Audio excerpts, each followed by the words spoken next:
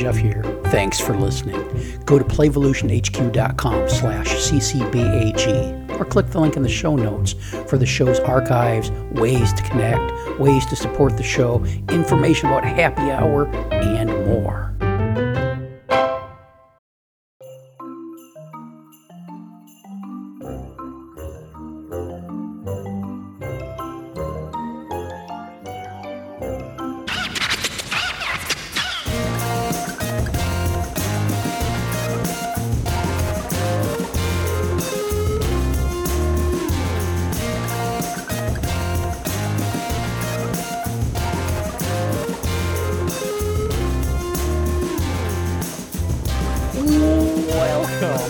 Childcare Barn Grill podcast. I'm Jeff Johnson, coming to you live from upstairs studio in the snuggery along the Gulf of Mexico. With me, just back from the library, Stephanie. How you doing, Stephanie? You got a little flower tiara happening there. I do. They're little mushrooms. Remember we were talking about the mushrooms? Oh yeah. Oh, okay.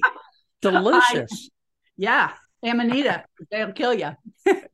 Hey, we're gonna get into some more of our deep dive into resilience with a discussion of resilience and storytelling in a minute. But I got a couple show notes. First, this is kind of a big one. I just canceled the Child Care Bar and Grill phone number for the voice and text. So don't text or call 228-363-6737 anymore. I was perfectly happy with the number, but the provider, look, it was just a Zoom digital number that I was using. I added onto my Zoom account because it was like $10 a month, no big deal. But then due to some new federal regulations for me to be able to use the text, the SMS service of the number, they wanted way too much personal information, including like my social security number, tax ID number, that kind of stuff.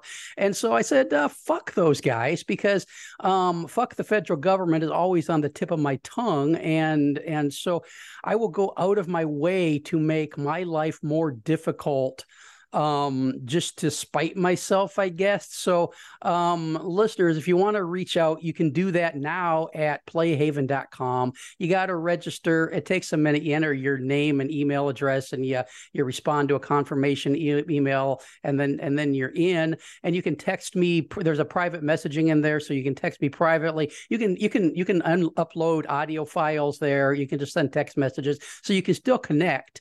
For some of you, you might be thinking, oh, that's just too fucking difficult. But the thing is, at the moment, 80 to 85, 90% of the people who have been past callers thus far are already logged on to Playhaven. So if you were going to call, you would probably end up joining Playhaven anyway. So you might as well jump in and do that. So that's that. Stephanie, you ever do anything just to spite yourself, just to make life more difficult for yourself? All the time. I'd like to make it clear that my thoughts on fuck the federal government are my thoughts alone. They don't they're not the thoughts or opinions of any co-host of the show. But I mean, fuck those guys. I just want a little bit of privacy and a little bit of personal liberty. And I know there are young people listening to this podcast that have grown up in a surveillance, a post 9/11 surveillance state, who don't have any concept of privacy left anymore, and think, Jeff, why are you being such an asshole? But look, I'm old and grouchy, and so there you go. So there's that. Any thoughts on that little bit of a rant, Stephanie? I love rants. That's why I live in this fairy tale world, because people can just avoid you because they're afraid that you're like little odd. Yeah. And look, it's not like I've got anything to hide from the federal government or that I mean, but giving a private business my personal information that they then check on a government database, kind of just rubs me the wrong way. So that's that. Speaking of listeners, listener Stephanie reached out the other day with a text message. The last text message I received on the previous text number, to let me know I did an episode with Nicole a little while back talking about AI in early learning, and that was kind of a fun conversation. Stephanie shared that her husband has been playing around with some of the chat GTP, whatever it is, AI modules, and he asked for information about Emma Pickler, and because he'd heard her talking about this person who is kind of not well enough known in the early learning world, and shared with her the response the chat gave, and actually the artificial intelligence came up with a pretty good outline of Pickler's and resources for infant REI, right? Resources for infant for anyway, it's that baby stuff. Came up with a pretty good outline of her thoughts and thinking, and so there is kind of a little bit of hope for the AI world out there. But Stephanie thought it was kind of funny that she talks about all this stuff, and her husband was actually listening, and decided to play around with some of that early learning stuff. So that was kind of neat. Thanks for reaching out, Stephanie. So that's my rants now that we're 5 fucking minutes into the show. Stephanie, what are we really talking about? Well, I mean, you're doing it. You're telling a story, right? And so that's what we're really talking about is stories. And AI is I mean, that's a rabbit hole we could go down with how AI is taking AI as storyteller, but that's not really what we're going to talk about today, because I really don't know much about AI. We're going to be talking about storytelling and resilience, and why I believe that storytelling is one more of those early childhood strategies that we can focus on, and that nurtures all of the protective factors for resilience. And it's wonderfully fun and imaginative, and does all the things. And so storytelling, not story reading. Correct. I mean, I if you looked at my house right now, you would see stacks and stacks and stacks of children's books. I love children's books. I love all books. But this is actually telling stories with kids without the book, because the books, as much as I love them and as much as I use them always and still use them, the book is like a layer between the teller and the listener. And when we're talking about children, well, anybody, but I think when we think about relationships, I mean, we know that early childhood, all education, it's all about relationships. Sure. And for me, as a early educator, a caregiver, that when I was telling a story, there was no separation. It was Stephanie talking to Jamal and Tisha and Jimmy, and it was as though we were having a conversation. And to me, that is such a powerful way, and it's so easy to do, and it's engaging, and it promotes resilience, because it gives you that relationship to start off with, and it builds that relationship, because you're with a child entering into their world. And unlike when we enter into kids' world when they're doing dramatic play, often we can pop the bubble. Sure. But this is more like we're sharing something out of our experiences or out of our background with them. And I've found it with kids of all ages, it's perceived as more interaction rather than you button into my play and telling me that you want to be the princess now, that kind of thing. Does that make sense? So the only place where I slightly disagree with you is on the easy part. My experience has been that there are a lot of people out there who find storytelling to be really, really difficult because they haven't done the reps. And so if it's something you're brand new to, getting started, jumping into it might be a bit of a challenge for you, huh? Absolutely. And I think that there are more people who say, because I've taught storytelling workshops for decades, and a lot of people are like, oh, I can't do that. But we do. I mean, you tell stories all the time. Our brain is a narrative organ. Like we tell it, I mean, sure. It analyzes it, but we're always telling stories. And if afraid that you can't tell stories to a group of kids, tell them what you had for breakfast that morning. I mean, when you try it, I mean, certainly when I've done it, kids are fascinated with the fact that I have a life that's not in this classroom. And I eat eggs. I like peanut butter on a piece of toast sometimes. And though, I mean, I would say that's an easy way to start thinking of yourself as a storyteller, because you're doing it all the time. If you just told us a story. I mean, you know, you probably wouldn't use the F-bomb with a group of 3-year-olds. Maybe you would. But we tell stories. Children tell stories all the time. That's what they do in their play. And I've never found children judgmental if you're telling them a story, because it's when we're most authentic. And kids need to know that as an adult, I see that as our primary role with children, is to be authentically ourselves so that they can feel like they can be authentically themselves. Yeah. And we're walking around in the 21st century worried about artificial intelligence, but we're walking around with essentially 10,000-year-old hunter-gatherer brains that are wired for sitting around the campfire, sharing stories. And so so much that goes on, even on the social media, the YouTubes and the TikToks. A lot of that is just storytelling. I mean, it's digital storytelling, but it's just kind of a multimedia version of sharing stories. That's what this podcast is. It's me and a band of wackos showing up into people's ear holes on a fairly regular basis, and so and telling stories and having conversations, and so we're wired for that. So I got a question for you. When we're talking about storytelling, is there a difference between storytelling and story reciting? Yes, because think about and you know, I can talk about some really easy stories that people can like already know, and they can like spit them out. Everybody who's listening to this could tell the story of Goldilocks and the Three Bears, or I would guess 99.9% could tell that story without even thinking about it.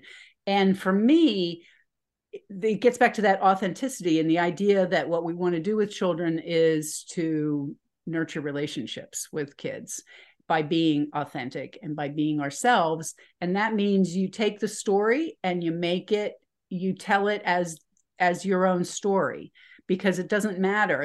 I think of stories, when you're using storytelling, as loose parts.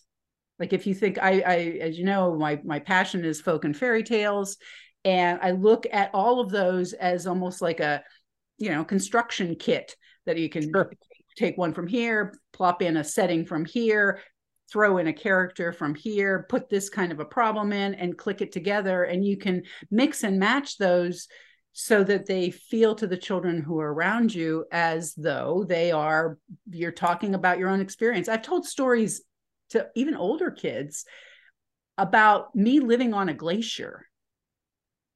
I mean, as an ancient indigenous person who lived on the glaciers in northwestern Pennsylvania, and the 6th graders asked me if it was true. Sure.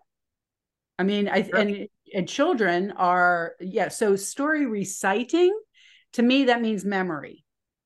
Mm-hmm.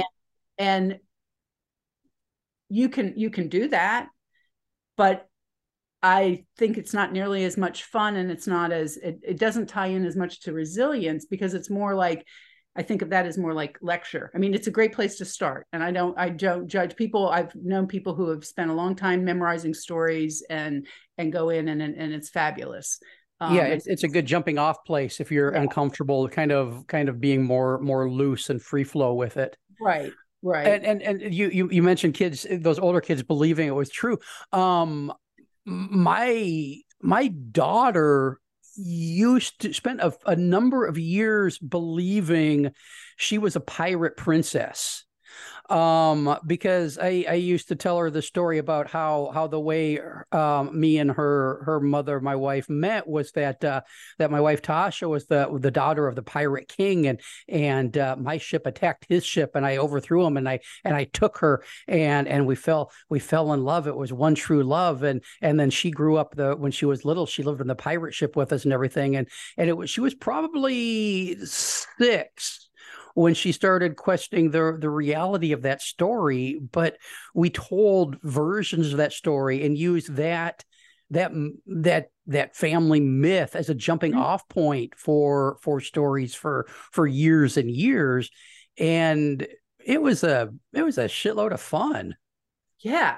And if you want to like tie in, I mean, sometimes I feel like people are like, "Oh, you're always talking about resilience, not talking about fun. Kids just need to have fun." Well, of course, like good stuff. I mean, of course, it was fun and it was imaginative and it was creative and it bonded you as a family. So I'm just going to like throw these little protective factors, just like bing, bing, bing, bing, bing, bullet points. Sure. So in that example, obviously the relationship building that's the biggest protective factor for resilience. And it's okay, that's great. What about initiative? I mean, you talked about, like, I'm thinking of myself, and we actually had a princess story in my family too, based in truth as well. But if you think about self-efficacy and feeling an agency, I mean, walking around town knowing you're a princess, a pirate princess, gives you a sense that you can do anything. That perseverance, being able to like keep going at a task. I mean, you all showed her that you'll keep developing this story for as long as you need to. You're problem solving, but how could we live in a ship when actually there's an apartment building across the street? And so you can pivot as an adult, and as kids, they see that it ties into cognitive flexibility, one of those executive functions.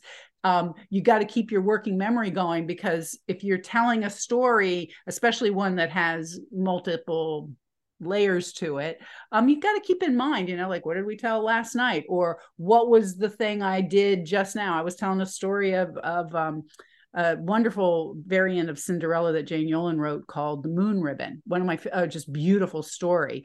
And I was like, I know Cinderella. I'm just going to like wing it and like add her beginning and end. And I forgot to mention the stepsisters.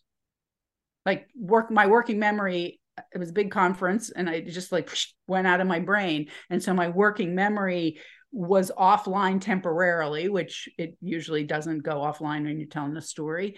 But then I was able to use that cognitive flexibility and I threw those stepsisters right in there. Like, I can't even remember how I did it, but I think, if you think of yourself as a storyteller, it promotes all of those. And if you think of children, I think when we model storytelling, when we tell stories, we're not only showing what it is to be the most human and authentic, but we are inviting them to take those wild imaginations that they have and start to pull their loose parts together and start to create, to problem solve what their stories are going to be like, what works in the story, what doesn't, what's fun, what makes me giggle, when are people going to be afraid? I mean, it just allows that process to, it's going to happen with children anyway, because that's who they are, but it gives them, I don't know. So I hate to use the word structure because it's like a bad word, but it's not really. I mean, it showing them how there is a structure to story and Sure.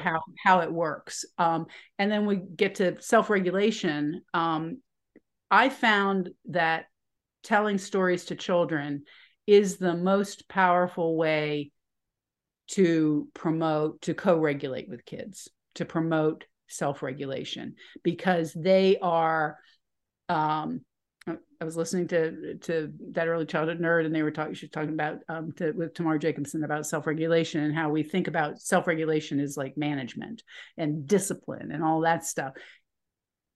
I never had any problems getting children to self-regulate, to sit like we want them to sit in circle time, if that's what we want to do, when they were right in their imaginations. I mean, it's the same thing when we see kids when they're actively playing or they're building, when they are so much into their imaginations and so engaged in the process that they want to stay there. And that to me is how kids develop those neural networks for self-regulation, is by I could jump up and leave, but then I won't find out if the pirate's going to get back on the ship after he goes into town for his rum. Yeah, And it's amazing the length of the attention span of a child who's actually interested in something. yeah, that's it. Duh, right? I mean, and it's the same thing for us. Sure. I'm not self-regulated. I'm in a grocery store. I'm like twitching. I'm in line. I don't want to do that. I don't want to sit and be bored anywhere. And I wiggle, and I'm well old enough to be able to. I mean, I have self-regulation, so my wiggles don't take me out of the chair. But when I'm engaged in listening to something interesting, or doing something I like, of course I'm going to self-regulate. And kids need, because they're at the very beginning stages of developing all of these skills, they need many opportunities to have a reason to engage. Even I know, like we could talk about circle times, and circle times can be the worst thing in the entire universe, but they certainly haven't ever gone away in most kinds of programs, some programs. And so if I like to think of storytelling as yet another tool or a bridge for people who are really want to do the best child-centered and progressive and process-oriented early childhood, but still feel like they got to have a circle time because kids should be in groups. And storytelling to me is the way to do it. Both you as a storyteller, and then if we have time, which we may not, storytelling, story acting, which is a process that Vivian Paley developed that is even more powerful than just teacher telling stories to kids, because it's basically then it's kids telling stories to teachers and then as a group acting them out. And there's actually a lot of real research based on kids and how that process also nurtures all of those protective factors for resilience. Yeah, sure. I mean, if kids are being exposed to, I don't know, the new Barbie movie, which I guess is a thing. I have kind of a in my peripheral vision. I know this is the thing that's out there in the world, or Star Wars. If that's what they're consuming, that's going to show up in their dramatic play, in their fantasy play. If they're engaging with storytelling, the things that happen in those stories are going to be the jumping off places for that kind of play and interaction. And so we're kind of helping feed their imagination by helping them along with stories, huh? Absolutely. And like just right in that little example, if you watch anything, you're not imagining it. I mean, there's some process of the imagination that's going on, but children during, especially the early childhood years, that's when your representational abilities, your ability to see the pictures in your head goes online because it's part of language. Mm-hmm. And anything that's coming in from the outside is superseding whatever the child is imagining in their own head. Even pictures can be like, it's one step back from their child's own imagination. But if you are telling a story to a child, the visuals are the ones that they create. And we know how important it is for kids to be seen, be heard as their individual selves. And this is an invitation for them, like you want the three bears to be like great, huge black ones. You got it. Your three bears are your teddy bears that are sitting on your bed. No problem. Your three bears are dressed in like a Jan Breddy kind of little like embroidered clothing and stuff. That's yours. Even a story like Little Red Riding Hood. I surveyed a bunch of college students a number of years ago about what did she look like, and I've done it a bunch of times. Describe Little Red Riding Hood for me. And in a class of 20 adults, 20 teachers, you got about 15 completely different images. She never hit the big, she never was a Disney movie. So some of them were from books, but some of them they just co-created this image. And so we're inviting children we're telling them that what you imagine it's just as real as anything else. Yeah. Yeah. It's a fun process for me. I did some storytelling with larger groups, circle time type stuff, but for me it was mostly kind of a sidelines thing. The group would be engaged in free play, and I would be sitting at the picnic table or against the wall when we were inside, just kind of observing and being available. And somebody plopped down next to me, and we start talking, and then a story would evolve from there, and maybe another kid or two would join us, and maybe not.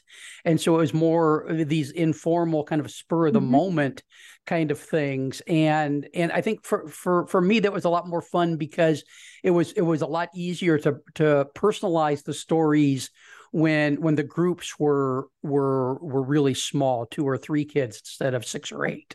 Absolutely. And that's another great way to I mean, to me, as I said, like, we're always telling stories. I mean, snack table is a great time. Like, you sit down with kids at snack or at lunch, and you like, you want to have conversation, and they start making, I mean, the kids, if they're playing with their goldfish, like talking to each other, like that's they're telling a story. And if you want to help them add a little bit to it, I mean, there's so much that we can do that engages young children, because they're about the story. They're always living in a story.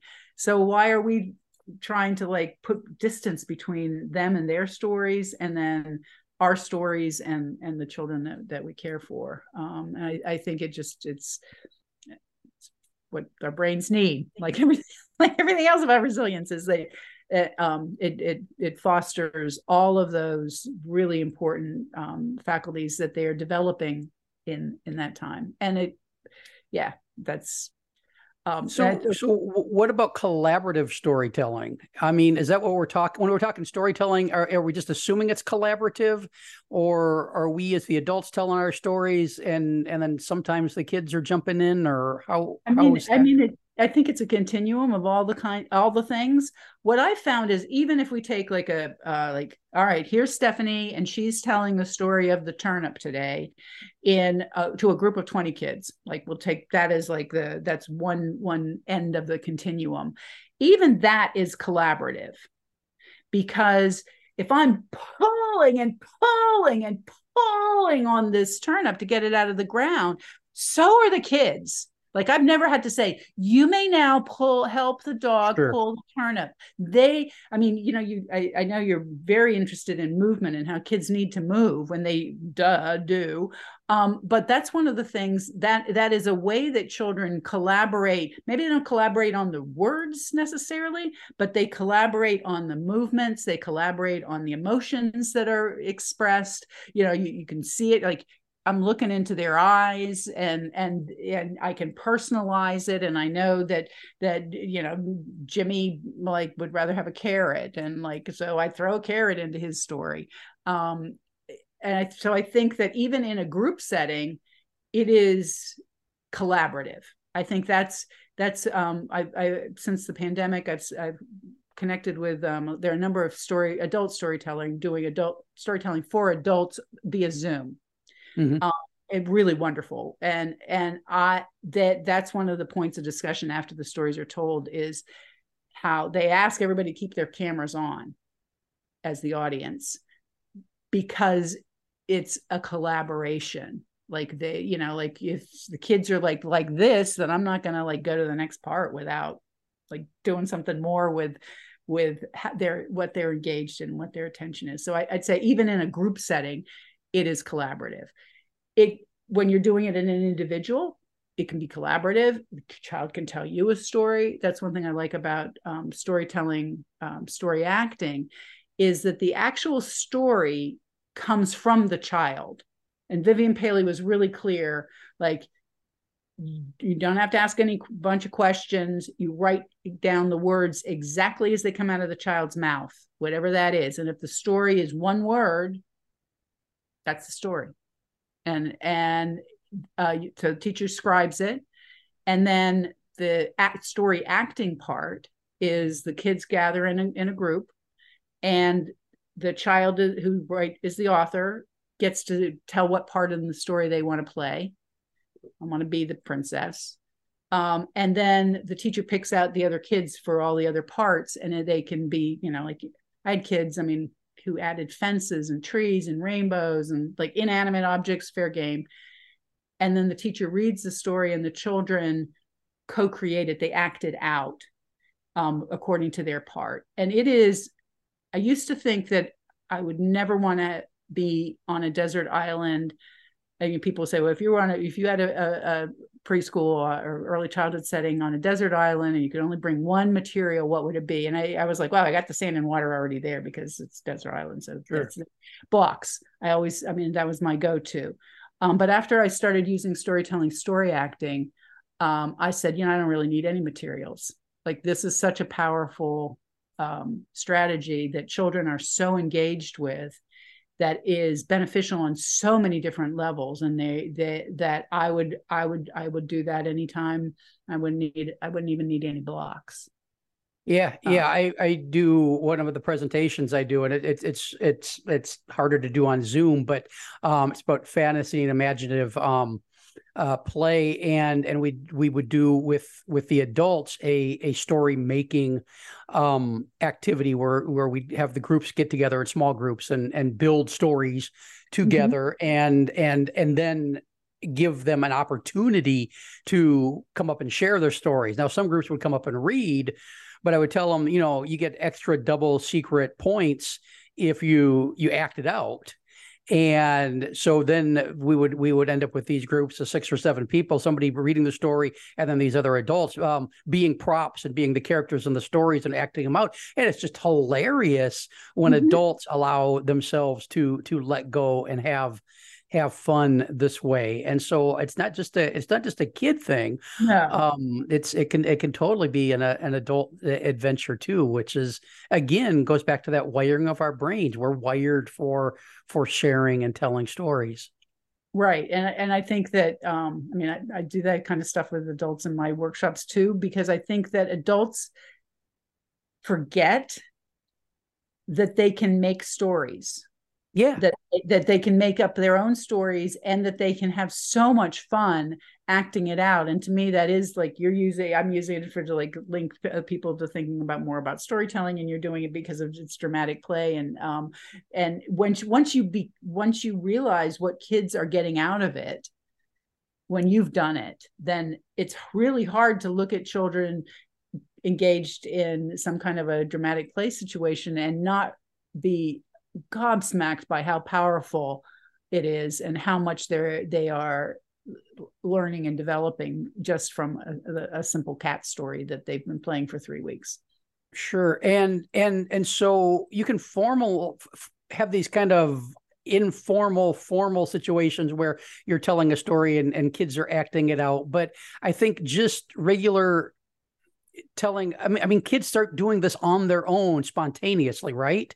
Oh, yeah. So I think we need to be explicit in saying that sharing stories, kids don't need to be sedentary. Encouraging that pulling of the turnip is probably something we want to do. Oh, yeah. I was doing storytelling in an elementary school once, and the teacher came over and I can't remember, it was like something where the rock was going down. It was like, ba, ba, boom, ba, ba, boom. And the kids were all like doing it with me. And she was like, shh, shh, shh, and still.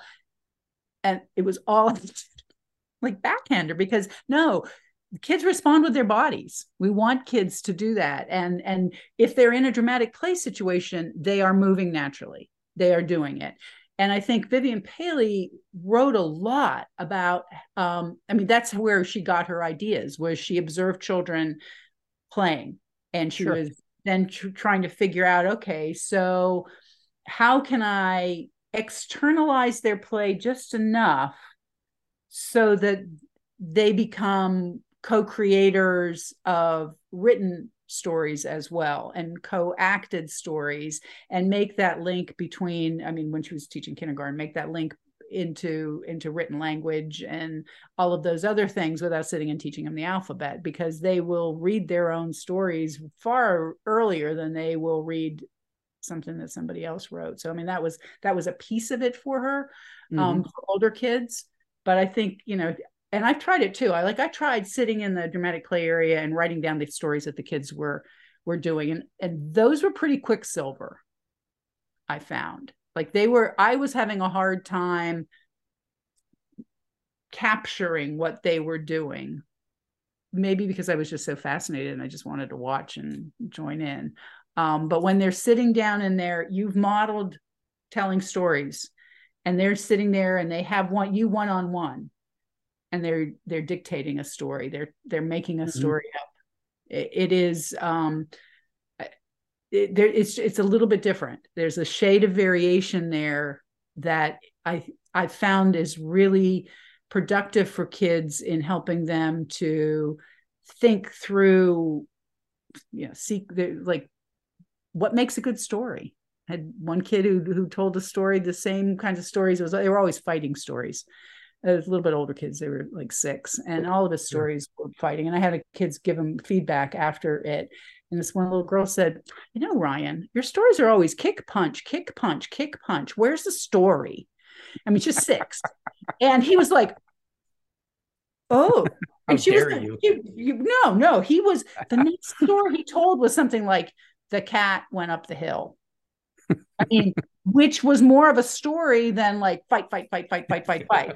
And I think that kids are, I think that it really supports them in thinking about themselves as readers and as writers, as well as storytellers and as players. And, even though they don't read a single word, they will consider themselves authors if they have told a story that is written down and acted out by their friends. And it becomes collaborative, not only in the acting out of the story, but the themes of the stories, I found, sort of bounce through a group of, just like in play, they bounce through a group of children.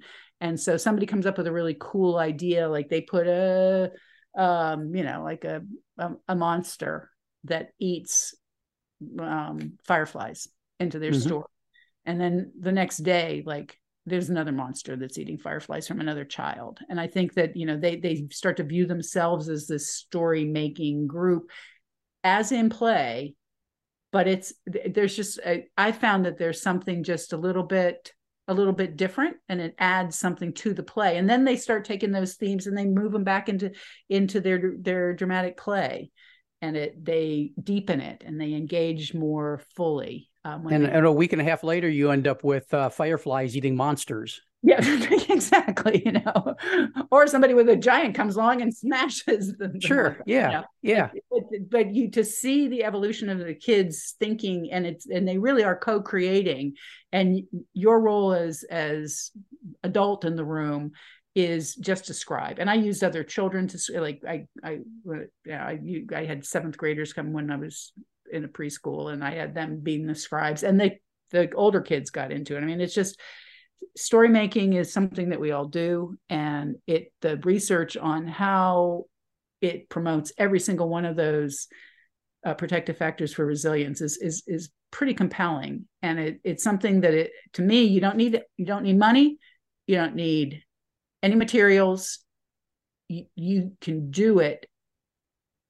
Just everybody can do it, and everyone is a natural storyteller. And as you say, if you want to start with just one child and a story about what you did over your summer vacation, that's fine. But I encourage teachers to try it out. It's so much fun. We can talk about burnout of like what, because we don't have enough time to really engage with kids and have the fun, and we're off crying in the bathroom. And but I've never found myself anything less than completely energized by telling a simple story to a group of kids. And you can tell the same story 15 times and they don't care. You can switch, loose parts, pulling a carrot, pulling the turnip. I switched it into a fishing story once, and they were pulling the fish out. I mean, simple story, frame story, loose parts. Goldilocks and the Three Little Pigs. Oh yeah. I mean, Yeah. yeah. And I mean, it's so much. Well, okay, so this just popped into my head. What about themes? My experience is when you allow little humans the opportunity to tell their own stories, sometimes themes, maybe it's fighting and punching, maybe it's kicking and punching all the time, but sometimes those themes can go into darker places. And my experience is sometimes adults aren't, I mean, we want everything to be magical fairies and unicorns, and sometimes kids want to go to darker places. And so do we support that? Do we redirect it? What's your, I mean, I've got my take, but what's yours?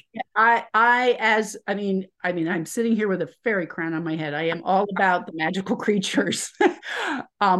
But I think that was what I like about fairy tales, is that they do go into the darker places. That's why people are very hesitant about using fairy tales sometimes with children. And I think that is one of the things that, fairy tales are the risky play of children's literature. And we are doing children an enormous disservice by not providing them with stories that have darkness in them, because the world has darkness in it. And these children often, in their own storytelling, I never stopped a child from whatever story they were telling. I never personally got stories about that I felt were too dark, and to act them out. That externalizes it, and you've got kids in there. And if somebody gets punched, we had rules, like you're not allowed to physically, when you're telling a story, when you're acting a story out, you can't physically touch anybody. So if somebody gets killed, then you go, the kids don't say anything necessarily when they're acting it out. The teacher's just narrating it. And then the monster killed the boy, and the boy falls down dead. And then it's over. Like, to me, that is, for whatever reason that the child wanted to talk about it. Is it because they saw a murder? I mean, maybe, but probably not. But they're, to say that darkness is bad, that the shadow is bad, that your thoughts, that you're having these ideas about this story is bad, is, for a lot of kids, it's basically saying what's going on outside of this classroom to you is bad. And that's a horrible, horrible, horrible message. Yeah, and whether those dark themes are coming from other media that the kid has consumed, or from things they've experienced in their real life, those things are in their heads. And I mean, my thought is that I'd much rather have that come out in a supportive environment, like a storytelling situation, than to stay all bottled up in there, where they're fretting and worried and unable or unwilling or uncomfortable letting that kind of stuff come out. I mean, play therapy is a real thing because it works. And I think storytelling can be very therapeutic for kids when we allow it to go into whatever themes they feel that they need to explore. Right. And I think, when I was working on the book, my editor was concerned that, because I can't remember what fairy tale it was, but I said that this might bring up some thoughts about abuse for young children. And she was like, you're not a therapist. You need to. So I talked to a number of early childhood mental health people, because the thing was, if the child's coming up with something like that, then maybe you need to pay attention to it and do something about it. And the therapist said, it can come out as a teacher. It's like anything else. Children will talk about bad things that happen whenever they decide to tell it, if they do. And that as an adult, we need to be able to support them and figure out, do they need some extra help, or, do you want to talk about more about it or not? But I think storytelling kind of gives it I found it takes the edge off of a lot of what's going on for kids. Sure. And you get it out there, you have your good cry, like we were talking about like last month. Yeah. Have your good cry, and it's like your toxins are out and you're okay. And that an adult is listening to you, and hears you. I think that's the thing about storytelling and children telling stories and writing them down, is you can't, as an adult, you cannot fake writing a child's exact words down. It can't be like, yes, of course I'm listening to you as I'm like multitasking and like wiping the tables and changing the diapers and trying to think of like what activity I'm doing next. If you're sitting with a child and they are telling you a story, you are listening and hanging on to every single freaking word that they say. And that relationship building, whether they're telling stories about fairies and unicorns, or they're telling stories about the monster that came into my house with a gun, they know you're listening. And if you act it out with a group of children, they know the whole group is honoring their story. And I think that's a wonderful way to show respect for kids. Absolutely. What else do we need to know about storytelling and resilience? I think it works, and it is one of the natural. Again, I keep going back to all of these things that we could do. Storytelling is something not as many people do as dramatic play or process art or some of the other things, but because we are a storytelling species, and we are a resilient species. And so it's not an accident that the research has shown that storytelling with children, kids telling stories, all of the things that we've talked about, promote the protective factors of resilience. And I encourage teachers to give it a try. I've never had a kid laugh at me and say that was a stupid story. You didn't get it right. Oh boy, when they get home and tweet about it. Yeah. Before we wrap up, let's for any listeners that might not be comfortable with storytelling, what are some baby steps into the exploration of this? I think one is you can start with books and then use them as a place of jumping off. You can start with stories that you know by heart and use those as jumping off places. What else would you recommend as a baby step? I think, the best baby step is really thinking about folk and fairy tales, because they are what Jane Yolen called tongue polish. They're, you can get tons of books. It's all into my house right now. Stacks and stacks of books, picture books of folk and fairy tales. Like, read it to kids, read a different variant to kids, and then try telling it yourself. Sure. I think a lot of people, putting a puppet on your hand often gives people a comfort that they might not have if they're just telling a story. So stick a puppet on your hand and just try simple stories, and just try it with a little group of kids, just and see what happens. And you may hate it, and that's okay. There are lots of other things you can do to develop resilience.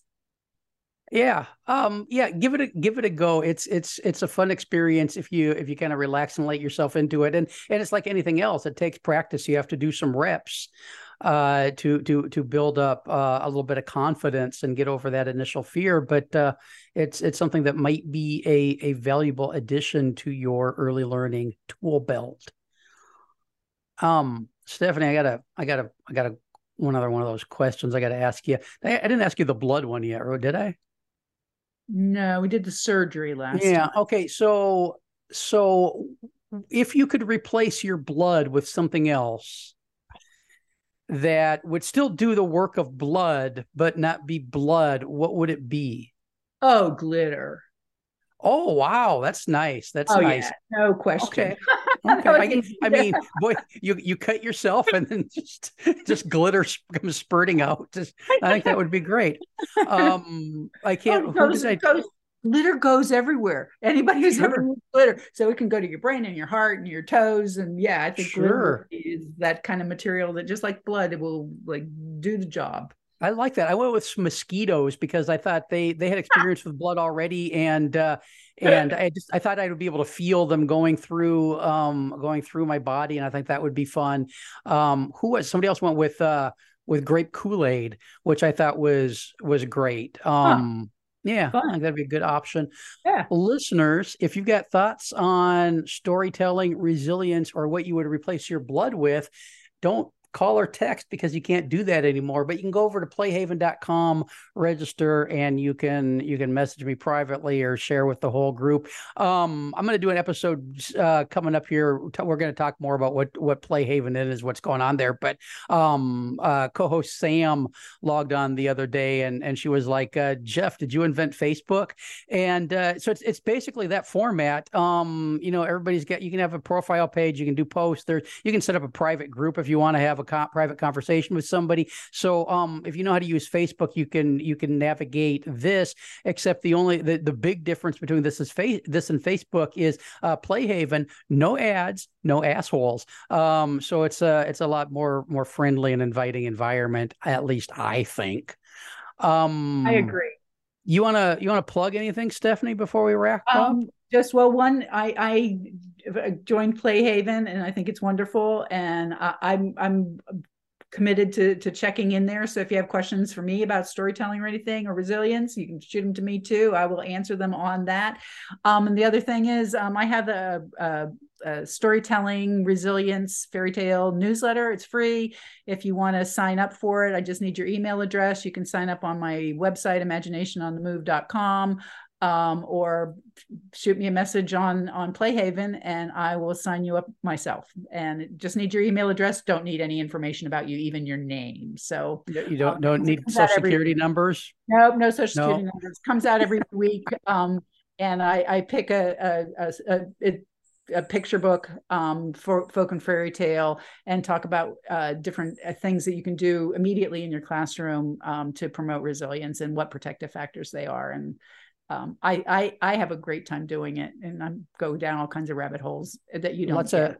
Lots of good resources there too. And I almost forgot about this. Over at Playvolution HQ, there's a whole section. I collected a bunch of fairy and folk tales, and there's, I don't know, 200, 300, 400 of them there by now, if you're looking for those from all over the world. So if you're looking for those resources there, you can just click over and grab them. This has been the Child Care Bar and Grill podcast, the world's longest running and most prolific early learning podcast. Thanks for listening. Back soon. Bye-bye.